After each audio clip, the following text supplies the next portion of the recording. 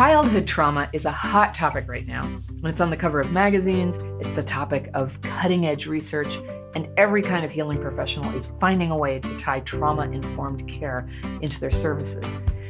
This recognition and experimentation is all a step in the right direction, and it's raising awareness of the problem. But here's the thing. Research has shown almost no definitive pattern of effectiveness associated with any particular approach to treatment. And this is despite thousands of practitioners who claim that they treat the effects of childhood trauma. Some people are finding help and recovering, though. So let's go through some of the most common treatments that people use. The most common treatments by far are medication or therapy, or the combination of both. So let's start with medication. Depression and anxiety are completely common in people with complex trauma.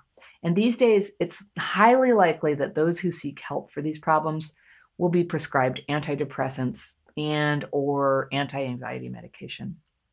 With complex trauma, medication can be somewhat helpful to calm intense symptoms, though in many cases, it can delay recovery by dulling awareness or producing a brain fog.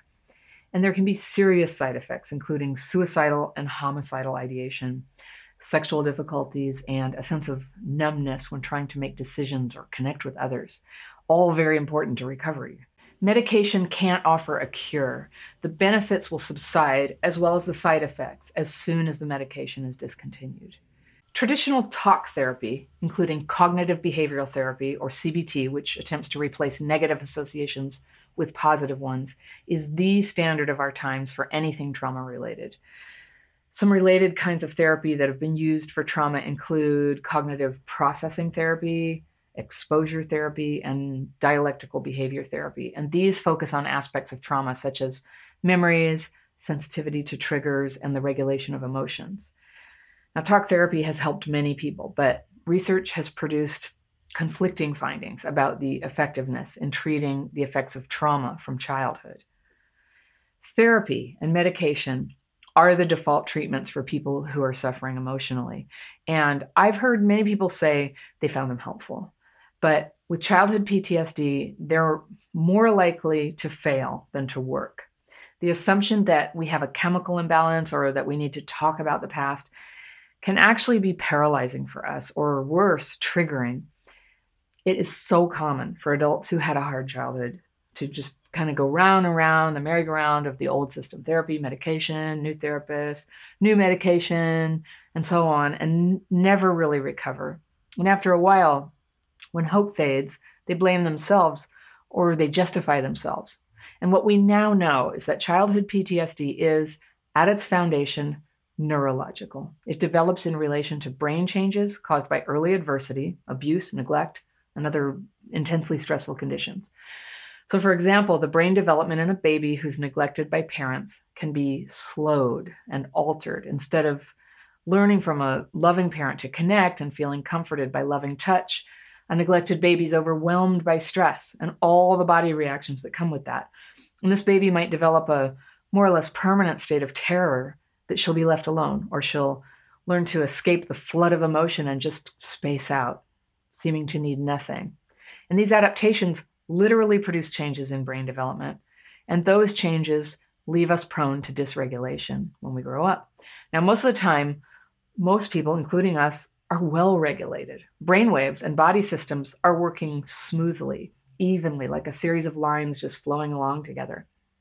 When a stress response is triggered, which happens a lot when you have childhood PTSD, brainwaves and body systems like heart rate variability, that's the way your heart rate and breathing kind of go up and down together, they get erratic, like squiggly lines just kind of going in all directions.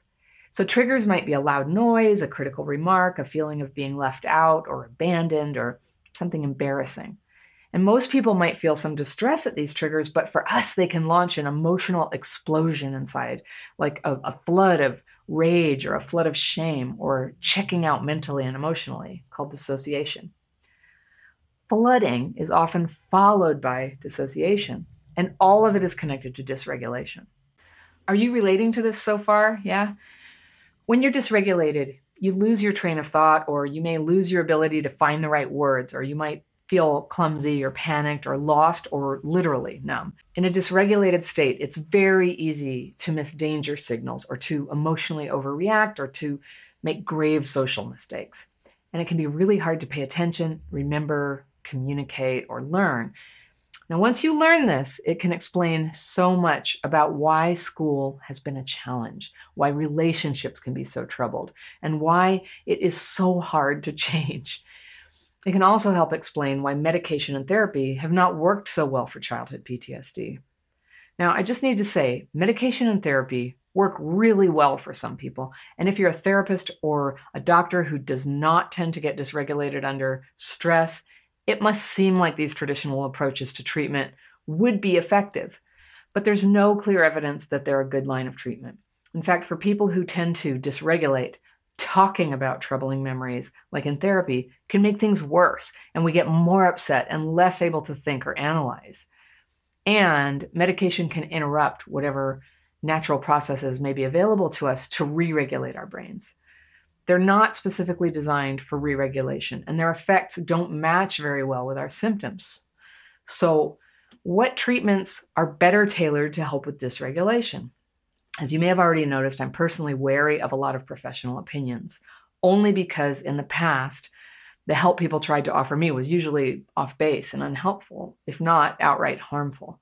But different people respond to different things, and many medical and mental health professionals are actively engaged with new research and revising standard approaches to care.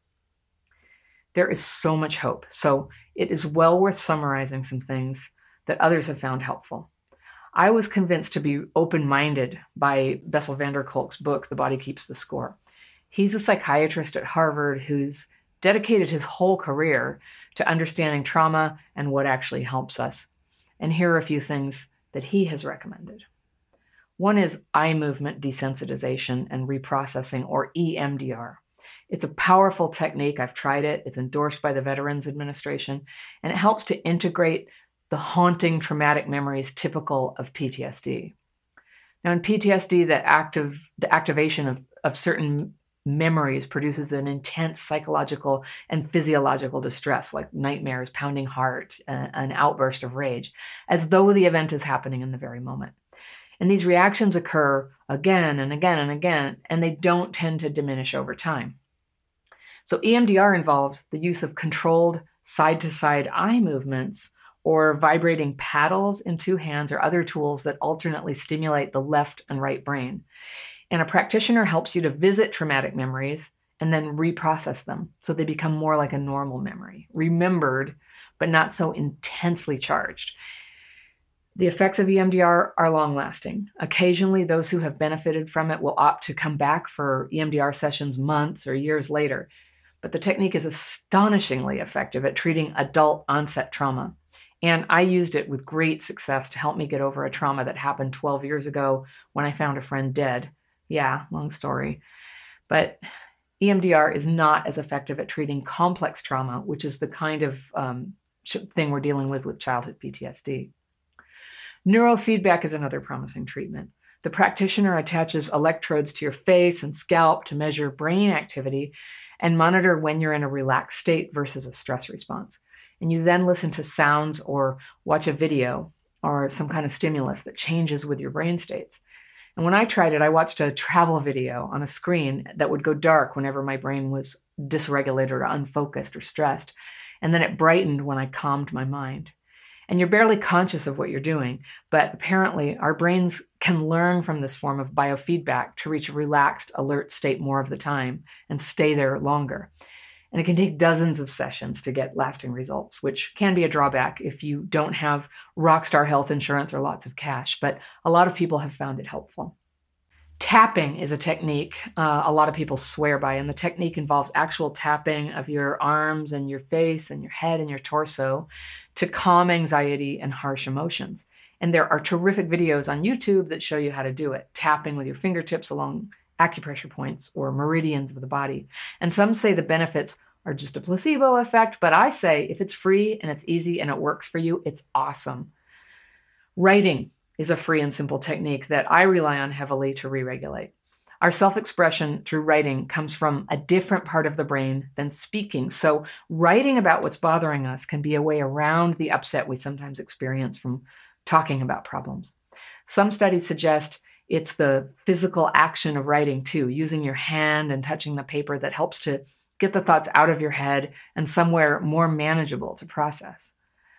Some people journal, some people free associate on paper. I teach everyone who works with me to write what I call a personal inventory of fears and resentments twice a day, followed by meditation. And I have a free video on that technique, and you can share it with absolutely anyone. And it's also really nice to write inventory and meditate with other people, which brings me to meditation. Personally, I think everyone should meditate, especially people with emotional difficulties or attention problems. And I can't tell you how many people tell me that I can't meditate. And if this is you, I just say that's all the more reason to sit down and close your eyes for a few minutes, or better yet, 20 minutes. You can take a class, which is really helpful, or you just watch the YouTube videos on how to do it. And I've learned several forms of meditation over the years. I've learned mindfulness, vipassana, passage meditation. But the one I've stuck with regularly for the last 24 years is Vedic meditation, which is also known as transcendental meditation. I like it because it's super easy, just using a mantra to focus on for 20 minutes twice a day. You don't have to sit a special way. You can do it on a train or in your car or even in bed, which works for me. And I'm a very busy person, so this makes it doable. Another category of treatments that help with dysregulation is physical methods. And this includes yoga, dance, martial arts, as well as touch, massage, body work, movement therapies, such as somatic body work, Reiki, Feldenkrais, and I know there are more. These help to heal the nervous system and integrate awareness of the self and the environment through movement.